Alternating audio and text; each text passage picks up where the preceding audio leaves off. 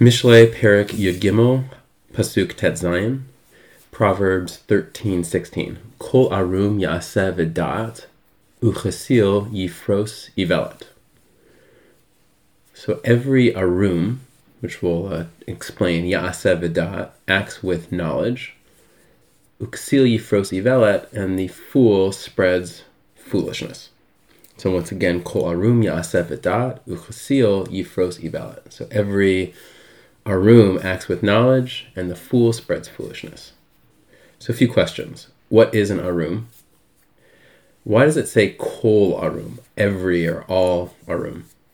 Ya'ase B'da'at acts with knowledge. How do the two halves contrast? And what is King Solomon telling me that I don't already know? If he's simply saying the intelligent or sophisticated act with knowledge, and the fool acts like a fool, okay, what's the comparison? So Metzudat gives us some additional details, and he writes, Kol Arum, מעשה הערום, hema b'da'at וכוונה מיוחדת.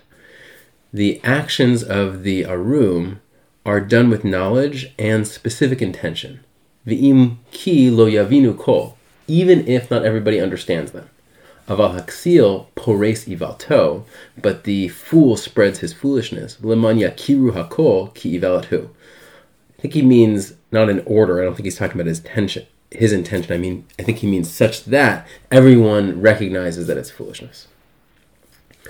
So to describe this a little bit, the Arum is one who acts with a sophisticated knowledge of human nature. He is often contrasted in Mishlei with the Peti, or the simpleton. Again, for more on the Arum, you can look at the story of the snake in Adam and Chava, but the idea is the snake operates with a certain sophisticated understanding of Chava's psychology and and manipulates her as a result. But the Arum always has a sophisticated idea, and I don't think in Mishlei it's not necessarily for bad, but it represents a going beneath the surface and understanding in a deeper way how things work, and in this case, usually how humans operate. So as the Metzudot explain, the Arum may take a particular course of action that people don't understand. There is nonetheless wisdom and thought behind it, even if not immediately apparent. That is why it says every Arum to draw our attention to his actions, even when the intention is not clear. The fool, in contrast, engages in a course of action that displays his foolishness. He operates in a fully transparent fashion, and everyone plainly sees his intentions and his foolishness. The main idea here is that when we interpret the actions of others, it must be done based on the knowledge of the person. It is not always easy to discern the intentions of one who is deliberate and sophisticated. He may be thinking multiple steps ahead and may even hide his ultimate intentions. It is nonetheless appropriate to assume that there is intelligence behind his actions. The fool, in contrast, often acts in a way where his intentions are plain to all, usually reflecting his imprudence and stupidity. Rashi provides two examples. He writes, Kol Arum Ya'ase B'da'at, מעשהו כגון David, יבקשו לאדוני המלך נערה בתולה, etc. So Rashi is referencing the case where at the end of King David's life, he makes a request for a maiden from the kingdom to be in his service. And people understood, based on his character, what he was asking for, and they were willing to support his request. And the contrast is Uksil Yifros Ivelet, the fool spreads foolishness. Achashverosh, he vayifked hamelech pikidim b'chol b'ninot malchuto vayikvetzu et kol na'ara betula. So the King Achashverosh, on the other hand, set up he made this appropriation of the young women in his kingdom, and tried to gather these maidens to his castle, and Yodim hayu shelo yisa et kulan. It was obvious that he wasn't going to marry all of them. Umisha haya lo bat haya matmina, and anybody who actually had anybody who had a daughter wanted to hide their daughter from the king, really undermining what he was trying to achieve, because they knew what the facts were. So again, the actions of King David and Achashverosh demonstrate the idea above. when King David aims to recruit a maiden from his kingdom, the people interpreted this request based on their knowledge of the king as someone with good intentions.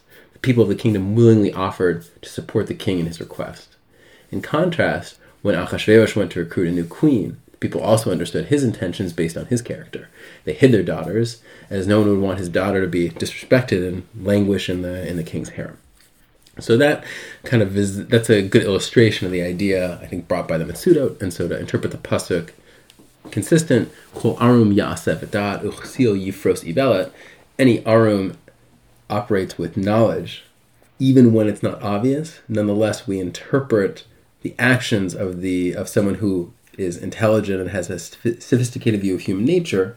Even if we don't see the logic behind it immediately, we can assume that's such, and we should draw our attention and study their actions.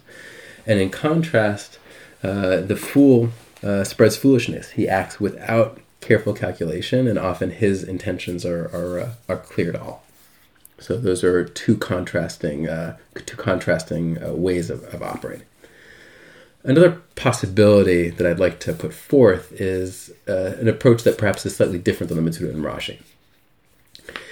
That is that the fool spreads foolishness. So why does it spread? It's because there's something appealing about his course of action. He may have an explanation for it, or it may be attractive in some other way. However, despite its popularity, it may nonetheless be totally foolish. This explains why bad ideas sometimes spread. The two halves contrast a noteworthy and sometimes counterintuitive reality, that what is popular is not always correct. Sometimes foolish ideas spread, while intelligent ideas or actions may fly under the radar, going unnoticed, or even face opposition when not understood. The subject of the verse would thus be about the spread of information and misinformation. Sometimes intelligence is not recognized, and foolishness spreads.